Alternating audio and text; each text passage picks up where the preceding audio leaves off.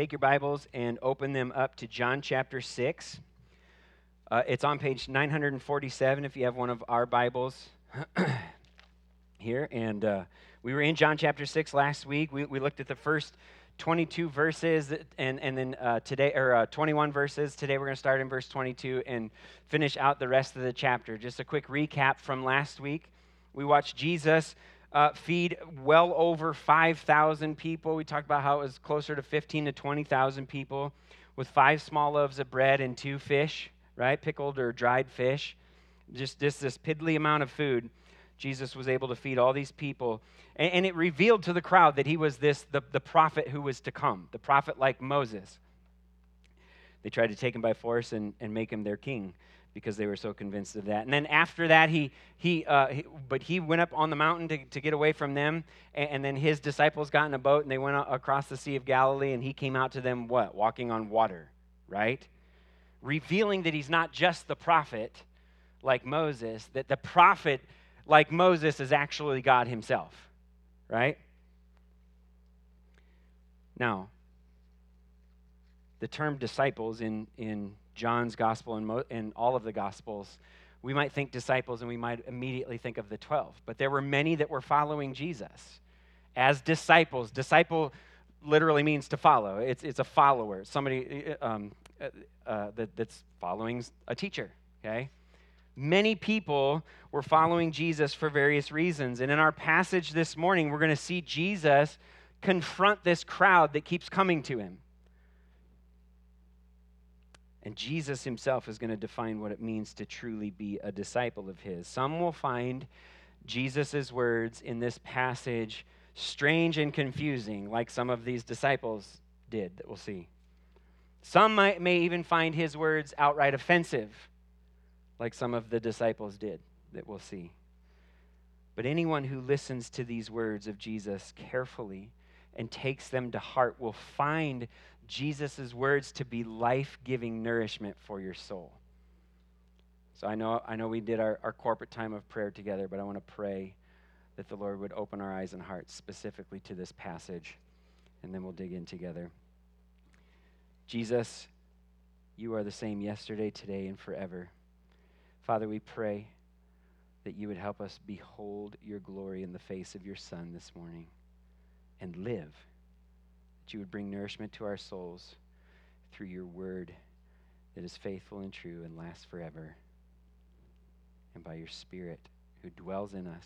And again, for those who have yet to believe in Jesus, that today, through his own words, they would be convinced of who he is and believe. We love you and we pray this in Jesus' name. Amen. We're going to talk a lot about food this morning, okay? So I hope you didn't skip breakfast, and I hope you're not thinking about lunch already. If you hear a rumbling up here, it's because I had a little bit of breakfast, but maybe not enough, okay? We're going to talk about bread, and I love bread. I don't know about you guys. I went off on like my whole passion about Stromboli a few weeks ago. I don't even remember what I was talking about then. But part of the reason I love Stromboli so much is because of the bread that it comes in, okay? And if you know anything about bread is like, it's really filling and satisfying, like right away. But then not too much later, it's like, what, did I eat anything? Right? It's kind of like pasta. It's the same sort of thing. It leaves you wanting more.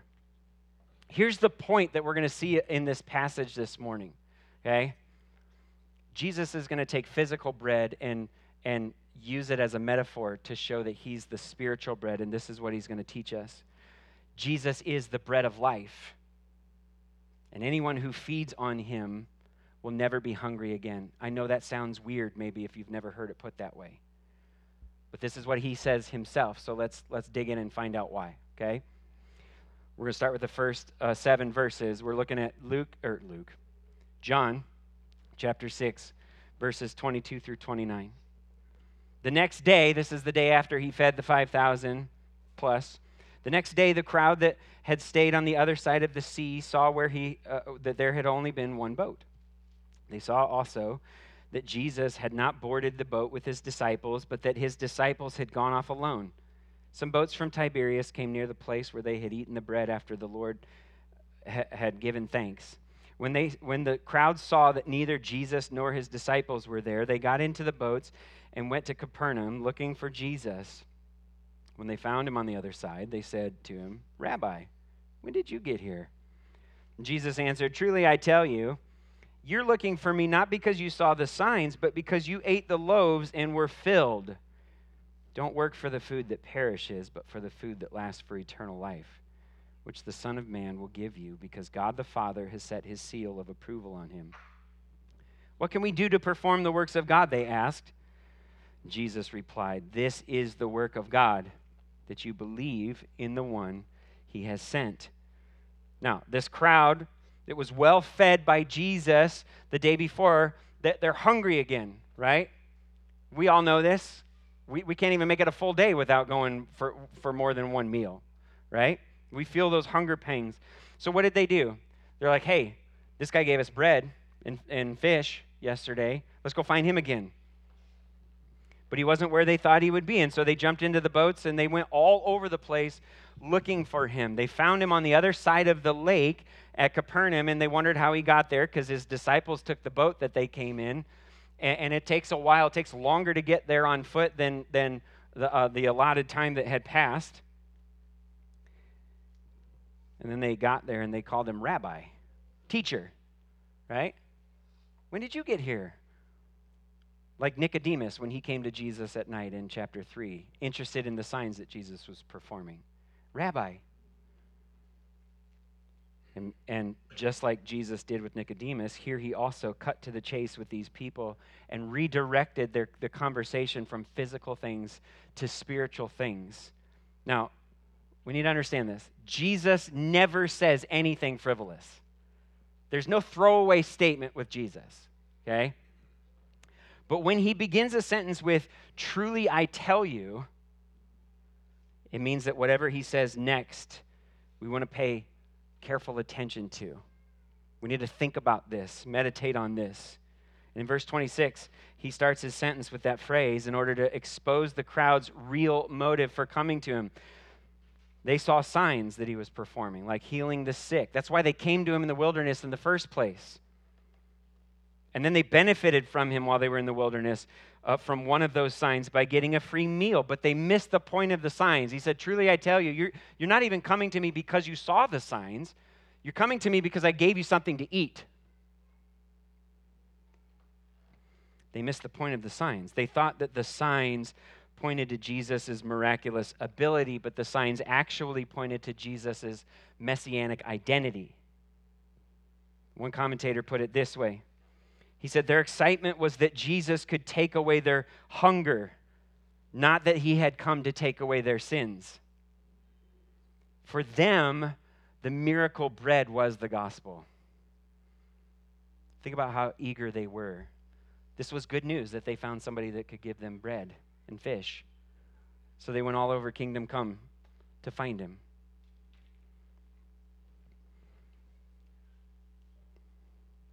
When we have good news or something we think is good news, we rearrange our lives around that. Jesus told them, listen, you're going to all this work just to get another meal that will ultimately leave your bellies empty again. Instead, you're coming to me, but instead come to me to fill, or for food that will fill you with eternal life. He was telling them to stop focusing on their physical need and to recognize their spiritual need. But all they heard was, you need to work harder to get better food.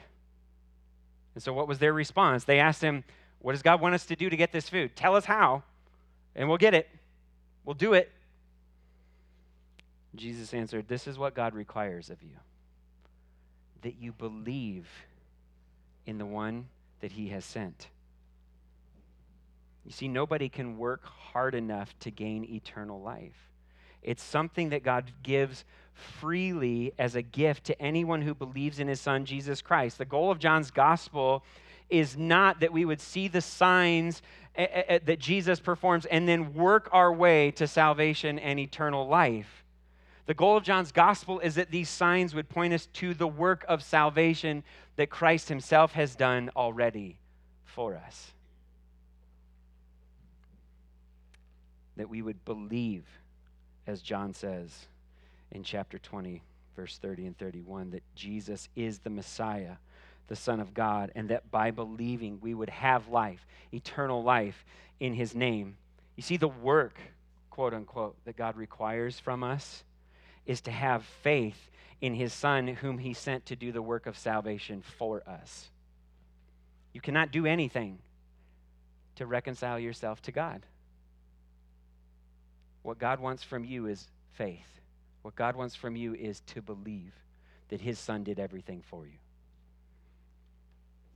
After Jesus fed them with the loaves and the fish the day before, the crowd was convinced that he was this long-awaited prophet sent by God. But his teachings here, prophets are known for bringing the word of God to the people. But they're like, hold on. Now he's saying some weird stuff. This isn't jiving with what we know about the prophets. They're having second thoughts, and so they wanted Jesus to give them more proof. Look at verse 30. What sign then are you going to do so that we may see and believe you, they asked. What are you going to perform? Our ancestors ate the manna in the wilderness, just as it is written, he gave them bread from heaven to eat. Jesus said to them, truly I tell you, Moses didn't give you the bread from heaven, but my Father gives you the true bread from heaven. For the bread of God is the one who comes down from heaven and gives life to the world. Then they said, sir, give us this bread always. The crowd said, listen, if you're really the prophet like Moses, then we need to see you do more signs like Moses did. Like they've gone from being convinced that he is and wanting to take him by force to make him king, to being like, we need to see some more things. Never mind the fact that he just fed nearly 20,000 people with scraps, right? They said, hey, Moses gave our ancestors manna in the wilderness, so what are you going to do? Again, not thinking about the fact that he gave them bread in the wilderness the day before. Jesus replied with another truly I tell you statement. He said, hold on, first of all, let's make something very clear here. Moses didn't give you squat. My Father gave you manna in the wilderness. Gave your ancestors manna in the wilderness. And now, my Father is the one who has sent the true bread from heaven, not just for you, but to the world, to give life to the world. But the crowd's still fixated on physical bread. Remember, they're hungry. Their response was similar to that of the woman at the well in chapter 4 when Jesus told her about the living water.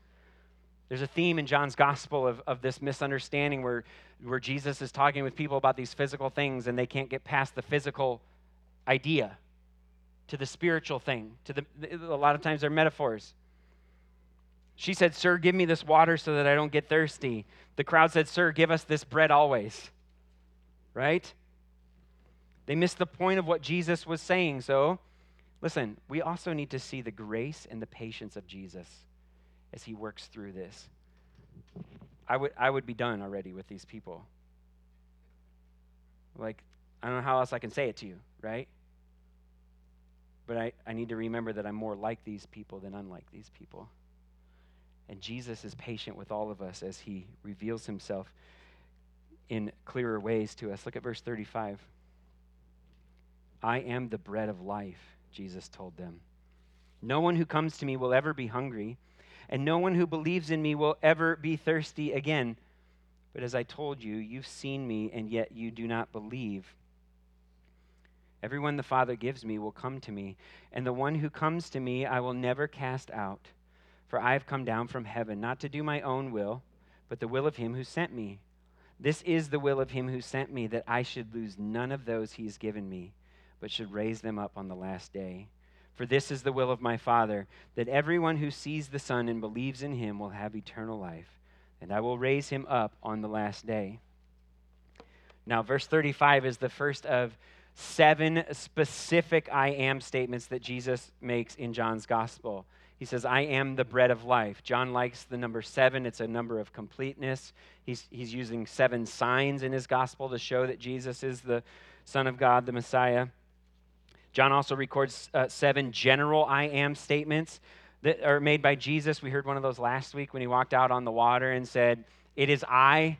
In the Greek, that literally means I am. Don't be afraid. And anytime Jesus says the words I am, it's a reference, an allusion that back to the book of Exodus when God identified himself to Moses. Moses said, hold on, who should I tell them who is sending me? The people in Egypt. They don't believe me anyway. They kicked me out. Who should I tell them sent me to come deliver them? And God said, tell them I am. I am that I am has sent you. By saying I am, every time we hear Jesus say that in John's gospel, we need to hear him say, I am God. That's what he's saying. He's identifying himself as God. Last week we saw Jesus provide the bread. This week, Jesus is the bread. Imagine that.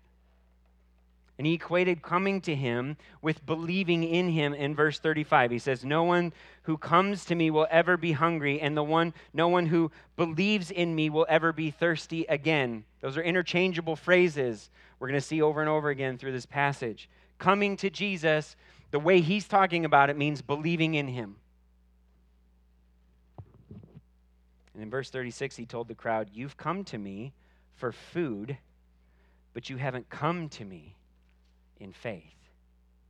There's a difference. He said, you don't believe, so you're still hungry and you're still thirsty. Have you come to Jesus in faith through belief? Are you still looking for someone or something else to satisfy the hunger of your heart and the thirst of your soul? We live in a world that makes us hungry and thirsty, right? Listen to these incredible promises of Jesus this morning. Listen, the one who comes to me, the one who believes in me, I will never cast out. Never. If you come to Jesus, that is, if you believe in him, he will never turn you away. Listen, this is so important right here. Jesus will never look at your life and say, nope, I don't want you.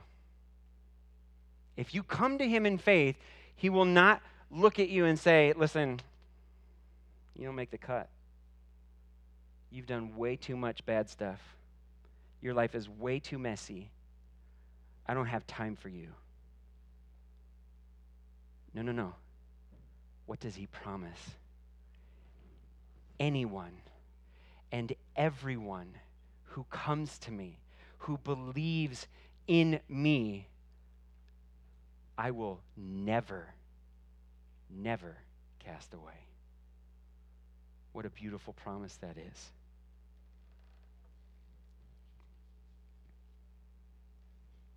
You'll never have too much baggage for Jesus.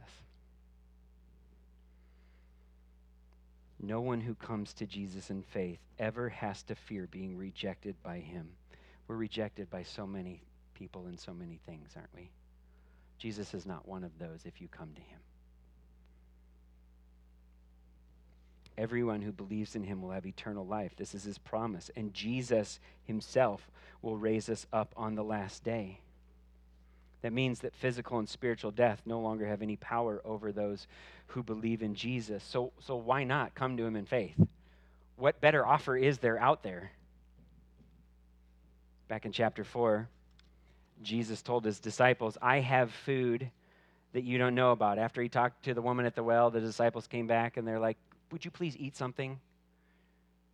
So I have food that you don't know anything about. My food is to do the will of him who sent me. Here he said, the will of him who sent me is that I should lose none of those that he's given to me.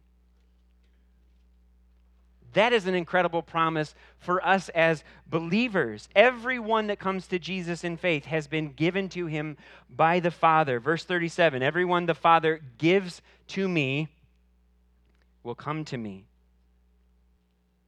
In chapter 3, verse 35, says the Father loves the Son and has given all things into his hands. That includes us as believers. We're a gift to Jesus from the Father. Don't let that blow up your head into arrogance. But listen to that for what it is. God is gracious. He's the giver of all good things, and he has, in his divine will, decided to give people who deserve condemnation to his own Son, who deserved nothing but adoration and praise, and was condemned in our place.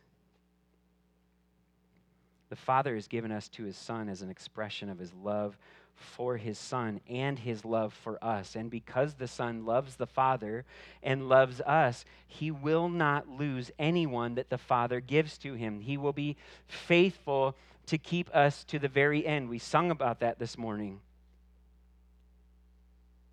Jesus, over and over and over again, will see this phrase repeated: I will raise them up on the last day. Now listen, that means something to us. If your faith is truly in Christ, then your salvation is secure. You cannot lose your salvation if you believe in Jesus, because Jesus will not lose you. Hear that. You cannot lose what God has given to you, because it's not yours to lose. Because he's given you not just to anyone or anything, he's given you to his Son, who is King of Kings and Lord of Lords, who makes promises that he does not break. And he promised, I will raise you up on the last day. You tell me how that's possible if we can walk away and lose our salvation.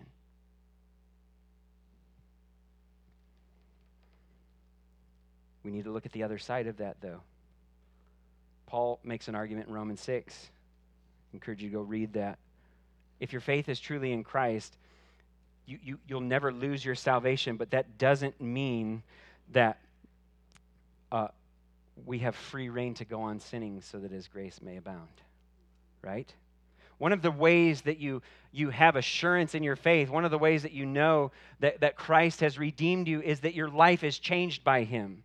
And that you begin to follow him, your desires move further and further away from the sinful things that you once loved and closer to Jesus himself. Your affections are turned toward him. Your whole life is turned toward him. It doesn't mean that when we do sin, and we will still sin, I don't think I have to convince anybody of that. It doesn't mean that when we do sin that we'll never experience consequences for it. There's a difference between the Father disciplining his children and God condemning sinners.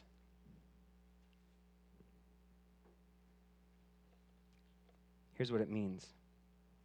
It means that even if and or when we sin grievously against our Lord, he will not abandon us or cast us out, because we are his forever. I will not lose any of those that the Father has given me. Once we belong to Jesus, we're his forever because he has redeemed us from the penalty of our sin. God does not put that back on our shoulders. And he will continue to redeem us from the power of sin until he finally redeems us from the presence of sin. Oh, I can't wait for the day when I don't have to say that anymore, because it's all already done. Everyone who sees the Son and believes in him will have eternal life. It's a guarantee. And Jesus will raise us up on the last day. Jesus made it clear to this crowd that God sent true bread from heaven and gives life to the world, and Jesus is that bread sent from heaven. But some of the Jews thought they knew better. They thought they knew who Jesus was, and they started to get frustrated with him. Look at verse 41. Therefore the Jews started grumbling about him because he said, I am the bread that came down from heaven. And they were saying, isn't this Jesus, the son of Joseph, whose father and mother we know? How can he now say, I have come down from heaven? Jesus answered them, stop grumbling among yourselves. No one can come to me unless the Father who sent me draws him, and I will raise him up on the last day. It is written in the prophets, and they will be taught by God. They will all be taught by God. Everyone who has listened to and learned from the Father comes to me. Not that anyone has seen the Father except the one who is from God. He has seen the Father. Truly I tell you, anyone who believes has eternal life. I am the bread of life. Your ancestors ate the manna in the wilderness and they died. This is the bread that comes down from heaven so that anyone may eat of it and not die. I am the living bread that came down from heaven. If anyone eats of this bread, he will live forever. The bread that I will give for the life of the world is my flesh. Israelites grumbled in the wilderness over God's provision of manna. And now the Jews began to grumble over God's provision of the bread of life. Humans are good at grumbling, aren't we? Just a reminder, when John says the Jews in his gospel, rarely is he referring to the entire people group as a whole. When he says the Jews, he's most often in his gospel referring to those particular Jews that are against Jesus and opposed to him. So we need to understand that as we hear their response here. They think they know who he is, right? They knew Jesus' parents, and so they said, wait, hold on. He's saying he came from heaven, but we know he came from Nazareth. What's up? They didn't believe him, and Jesus explained the reason why. Listen, stop grumbling. Here's why you're not believing. Verse 44. No one can come to me unless the Father who sent me draws him. Now, Jesus has already equated coming to him with believing in him back in verse 35. And so he's telling the Jews here in verse 44, no one can believe in me. No one can come to me. No one can believe in me unless the Father who sent me draws him. Now, some people would say that God draws everyone to Jesus and they choose to accept or reject his offer of salvation. But track with me just for a minute. Look back at what Jesus told them in verse 36. He says, you have seen me, and yet you do not believe. In other words, you have not come to me. But in verse 37, Jesus said, everyone that the Father gives me will, what? Come to me. Will believe in me. So let's listen to Jesus' own logic here. If no one is able to believe in him unless the Father draws them, and everyone that the Father gives to Jesus will believe in him, then it stands to reason that those whom the Father draws are those whom the Father has given to the Son. In other words, anyone who believes has been given the desire and the ability to do so by the Father. You see, salvation is God's sovereign initiative. We are unable to come to Jesus on our own. We read that in Romans 8 for our prayer time.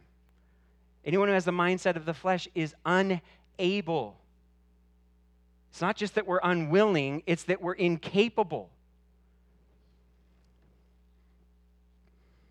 But just because salvation is God's sovereign initiative, that doesn't mean that the responsibility of man to believe in Jesus is removed. We already saw Jesus say to the crowd back in verse 29, this is the work of God. This is what God requires from you, that you believe in the one he sent. In verse 40, he said, this is the will of my Father, that everyone who sees the Son and believes in him will have eternal life, and I will raise him up on the last day. But Jesus told them, you have seen me, and you do not believe. That means that they didn't have eternal life. And John has been very clear in his gospel about what happens to those who don't believe. John 3:18, anyone who believes in him is not condemned. Romans 8:1, therefore there is now no condemnation for those who are in Christ Jesus. But John says anyone who does not believe is already condemned. Already. Why? Because he has not believed in the name of the one and only Son. Now our tendency, sometimes we get like log jammed in this, trying to straighten this out, even among believers. Do we choose God? Does God choose us? How does this work, right? Our tendency is to want to resolve this tension between God's sovereignty and man's responsibility, but Jesus is perfectly comfortable living in both of these realities. He's made definitive statements for both things in this text this morning. And if anyone knows exactly how salvation works, Who do you think that might be? Jesus, right?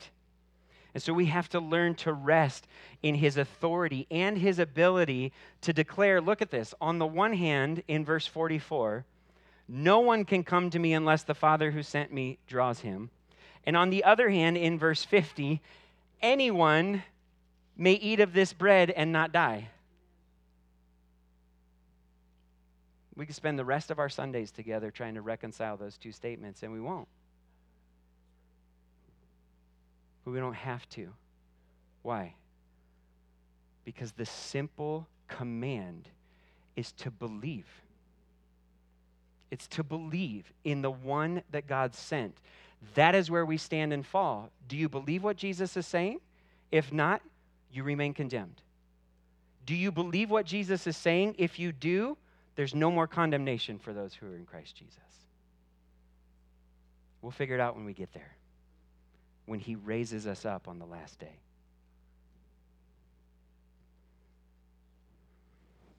In verse 45, Jesus told them how the Father draws people to him, by teaching them. He illuminates their minds and their hearts with spiritual understanding in fulfillment of the new covenant promise he made through the Old Testament prophets. We don't have time to dig into all of those. Go look at Jeremiah, Ezekiel. I'll give them a new heart. I'll pour my spirit into them. And I'll put my law in them and cause them, he says, to obey it. Jesus said, everyone who has listened to and learned from the Father comes to me. But then he clarified in verse 46 that only he has actually seen the Father. We've already seen this in John chapter 1, verse 18. No one has ever seen God. The one and only Son who is himself God and is at the Father's side, he has revealed him. So how do people listen to and learn from the Father? By listening to and learning from the Son. Jesus is the Logos of God. He is the message, the Word of God. The Son is the Father's ultimate self-revelatory message to his people. Hebrews 1 opens up. Long ago, God spoke through the prophets. These days, he's spoken to us through his Son.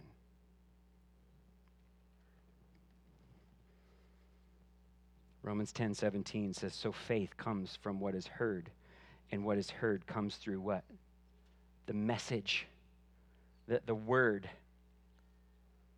the message about Christ. This is why we open the Word.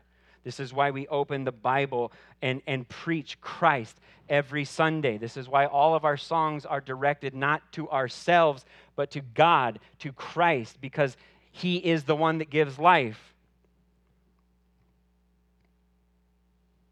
Jesus saves. You and I don't. Jesus changes hearts. You and I don't. When we understand that, it takes tremendous burden, tremendous pressure off of our shoulders when it comes to evangelism, doesn't it? God has not called you to save the lost. Listen, God has not called you to save the lost. He's called you to proclaim the message of salvation to the lost and point them to the only Savior, Jesus Christ. There's a huge difference. So here's what that means for us. If people reject Jesus after hearing the gospel, praise God that it's not because you messed up the gospel presentation. Listen, you need to know the gospel. That's the message. If we're to devote any, we ought to be like the people that are going all over the lake in the boat looking for Jesus. We ought to put that kind of effort into knowing in our minds and in our hearts, and to use our words, or even better yet, the words of Scripture, to organize those into being able to present the gospel to someone else. You need to know the gospel, and you don't need to just know it. You need to be able to speak it. But when somebody rejects it, it's not because you messed it up. Praise God for that. It's because the Father has not drawn them to the Son yet. And because no one knows whom God will draw or when he will draw them, we keep praying that he will draw them as we keep proclaiming the gospel to them. Look at Jesus. And if they come to Christ in faith, it's not because you nailed the gospel presentation or because you came up with some rock-solid argument and debated them into the kingdom. I guarantee you it's not because you posted something on Facebook or Instagram.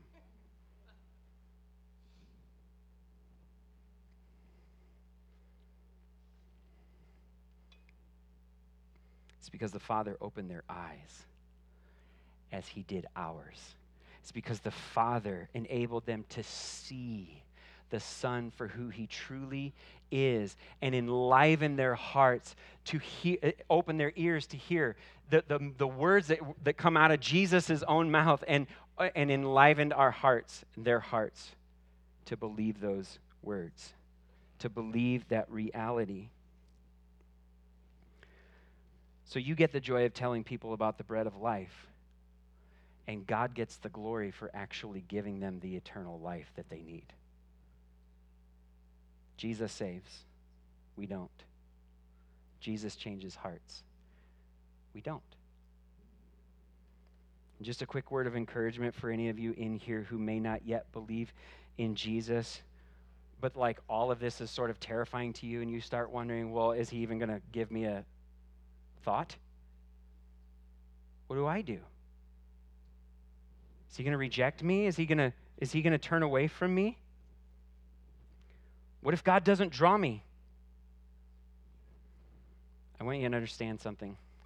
The fact that that has any concern in your heart is already evidence that the Father is working in you to draw you to his Son. People who oppose Jesus are rebellious. We were rebellious. We don't care about God until God cares enough to make us care, right?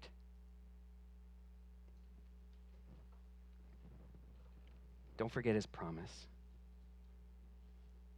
Anyone who comes to me, anyone, I will never cast out.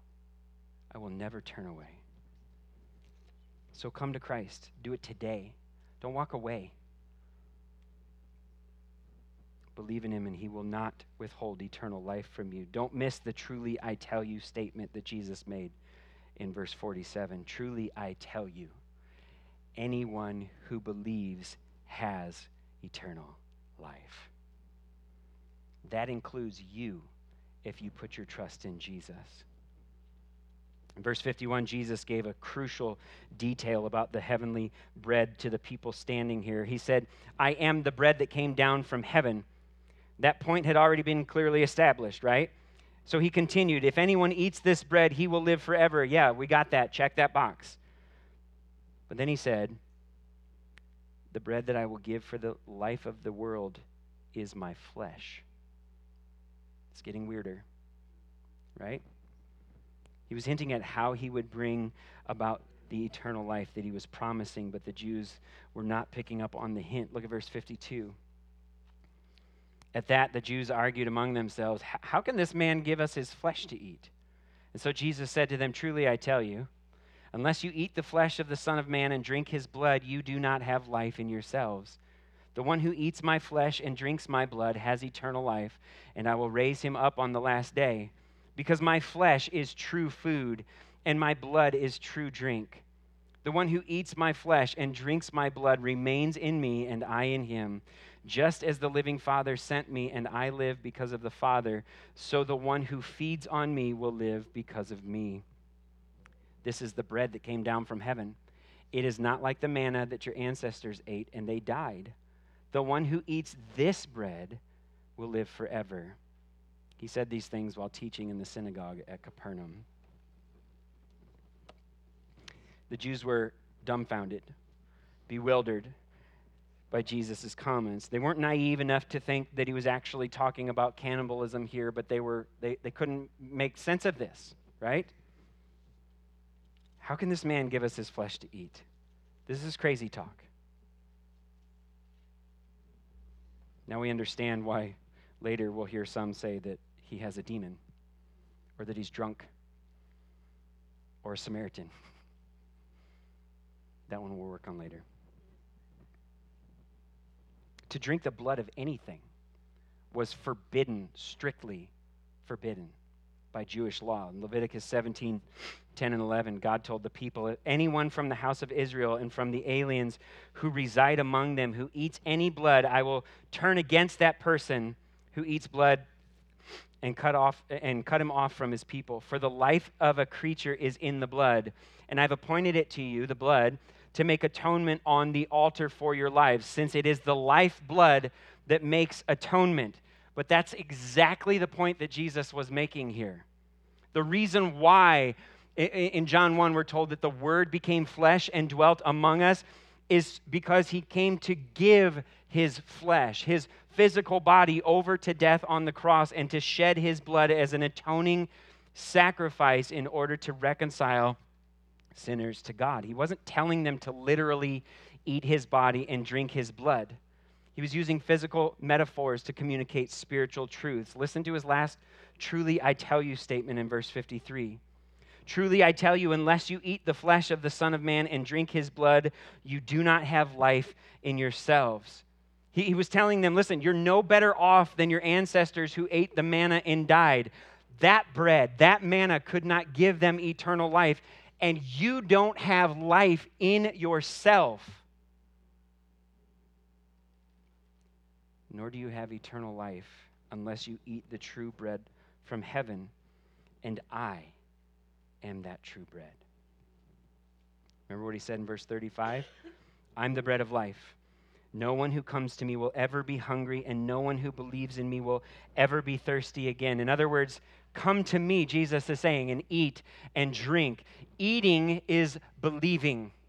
Drinking is believing. To eat the flesh of the Son of Man is to believe that his body was broken on the cross to pay for your sins. To drink the blood of the Son of Man is to believe that his blood was shed to cover your guilt and purchase your forgiveness and give you eternal life. Life is in the blood. This is the work of God, that you believe in the one that he has sent. Verse 28. This is the will of my Father, that everyone who sees the Son and believes him will have eternal life, and I will raise him up on the last day. Verse 40, truly I tell you, anyone who believes has eternal life. Verse 47, I am the living bread that came down from heaven. If anyone eats this bread, he will live forever. Verse 51, the one who eats my flesh and drinks my blood has eternal life, and I will raise him up on the last day. Verse 54, the one who feeds on me will live because of me. Verse 57, the one who eats this bread will live forever. Verse 58, eating is believing. Drinking is believing. It's believing that Jesus Christ gave his body and his blood as a substitute sacrifice, a necessary sacrifice on your behalf to take your sin upon himself and give you his perfect righteousness in its place. This is what it means to be a disciple of Jesus. Anyone who refuses to believe in him this way is not a true disciple of Jesus, as we're about to see. Look at verse 60. Therefore, when many of his disciples heard this, they said, this teaching is hard. Who can accept it? Jesus, knowing in himself that his disciples were grumbling about this, asked them, does this offend you? Then what if you were to observe the Son of Man ascending to where he was before? The Spirit is the one who gives life. The flesh doesn't help at all. The words that I have spoken to you are spirit and are life, but there are some among you who don't believe. For Jesus knew from the beginning those who did not believe in the one who would betray him. He said, this is why I told you that no one can come to me unless it is granted to him by the Father. From that moment, many of his disciples turned back and no longer accompanied him. Back in verse 45, Jesus said, everyone who has listened to and learned from the Father comes to me. Contrast that with what the disciples said in verse 60. This teaching is hard. Who can accept it? Literally, who can listen to it? They may have come to Jesus physically, but they did not come to Jesus spiritually. And so they turned back and no longer accompanied him. Why? Because they did not believe. They didn't believe. And this was getting too weird, and they were out. But Jesus wasn't surprised by their response. Why? Because he knew from the beginning who would believe and who wouldn't. He even knew who would betray him. Remember, Jesus is God. No one can come to him on their own. We are unable, incapable of doing so. It must be granted to us by the Father, and he grants it to us by giving us life through the Spirit when we hear the words of Jesus. The Spirit and the Word work together to bring life through the Son according to the will of the Father. These so-called disciples didn't believe because they still had dead hearts. They did not have life in themselves because the flesh does not help at all in gaining life. And they had not yet been made alive by the Spirit. So what did they do? They walked away from Jesus when they didn't like what they heard. They had more desire to take him by force and to make him their political king than they did to believe his words and surrender their own agenda to the King of heaven and earth. They were offended by him and they wanted nothing more to do with him. But not everyone left. Look at verse 67. We'll finish up here. So Jesus said to the 12, "You don't want to go away too, do you?" Simon Peter answered, "Lord, to whom will we go? You have the words of eternal life. We have come to believe and know that you are the Holy One of God." Jesus replied to them, "Didn't I choose you, the 12? Yet one of you is a devil." He was referring to Judas, Simon Iscariot's son, one of the 12, because he was going to betray him. Jesus wasn't asking the 12 this question for his own sake. Remember, he knew from the beginning who would believe and who wouldn't. He knew from the beginning who would betray him. There's nothing Jesus doesn't know here. He wasn't suddenly worried that the 12 would abandon him too, like, oh man, what did I say? Everybody's leaving, right? He asked this question for their sake, to prompt them to a confession, to get them to articulate, to speak words themselves about why they stayed, to bolster their faith. Peter gave the answer because Peter is Peter. Likes to be the first one to speak. But he gave an answer that we should all freely confess ourselves, right? Lord, where else are we going to go? What else is there? You hold the words of life. And we have come to believe and know that you are the Holy One of God. Eternal life is found in no one else apart from Jesus Christ and in nowhere else apart from his word. Jesus is the bread of life and his words are spirit and life. Listen, Peter's answer is true, but Peter and the rest of the 12 didn't fully grasp the depth of all that meant. And we know Peter, his personality, perhaps his answer had a hint of arrogance to it, as if he looked at the rest of the 12 and were like, hey, we got your back. We're still here. And so Jesus was quick to remind the 12 that they did not choose him, but he chose them, even the one who would betray him. Jesus chose them according to the Father's redemptive plan. But listen, the Father did not draw Judas to Jesus in faith. Judas came to Jesus physically, but not spiritually. And we'll see that reality even more clearly when we get to chapter 18, when Judas actually betrays Jesus. Peter answered on behalf of the 12, but he didn't know all that Jesus knew.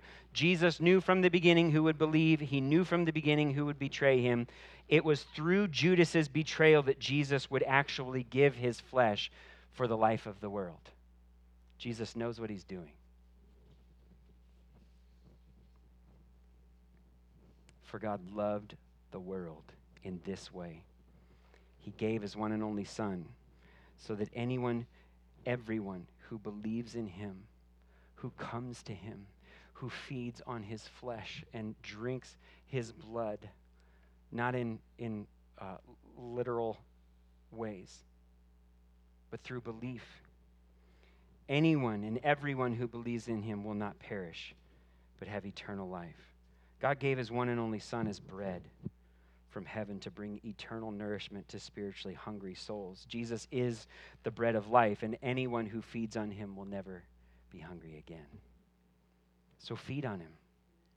Believe in him, and he will raise you up. Listen, he will, not might, not wishes, will raise you up on the last day, because Christ himself was raised up on the third day. So as those who found eternal nourishment in the bread of life, then let us offer this bread to those who remain spiritually hungry, so that they too may eat and live. Amen? Let's pray. Father, we thank you for the bread of life, Jesus Christ, and we thank you that we are fully and finally satisfied in him. We thank you for your love to draw us to him, to provide all that we need to have eternal life in him. And we pray, Lord, that you would keep us humble and grateful for this bread, and that we would freely and eagerly share it with others, because it multiplies and never runs out. Lord, save your people. Be glorified in all of it. We love you and we thank you in Jesus' name. Amen.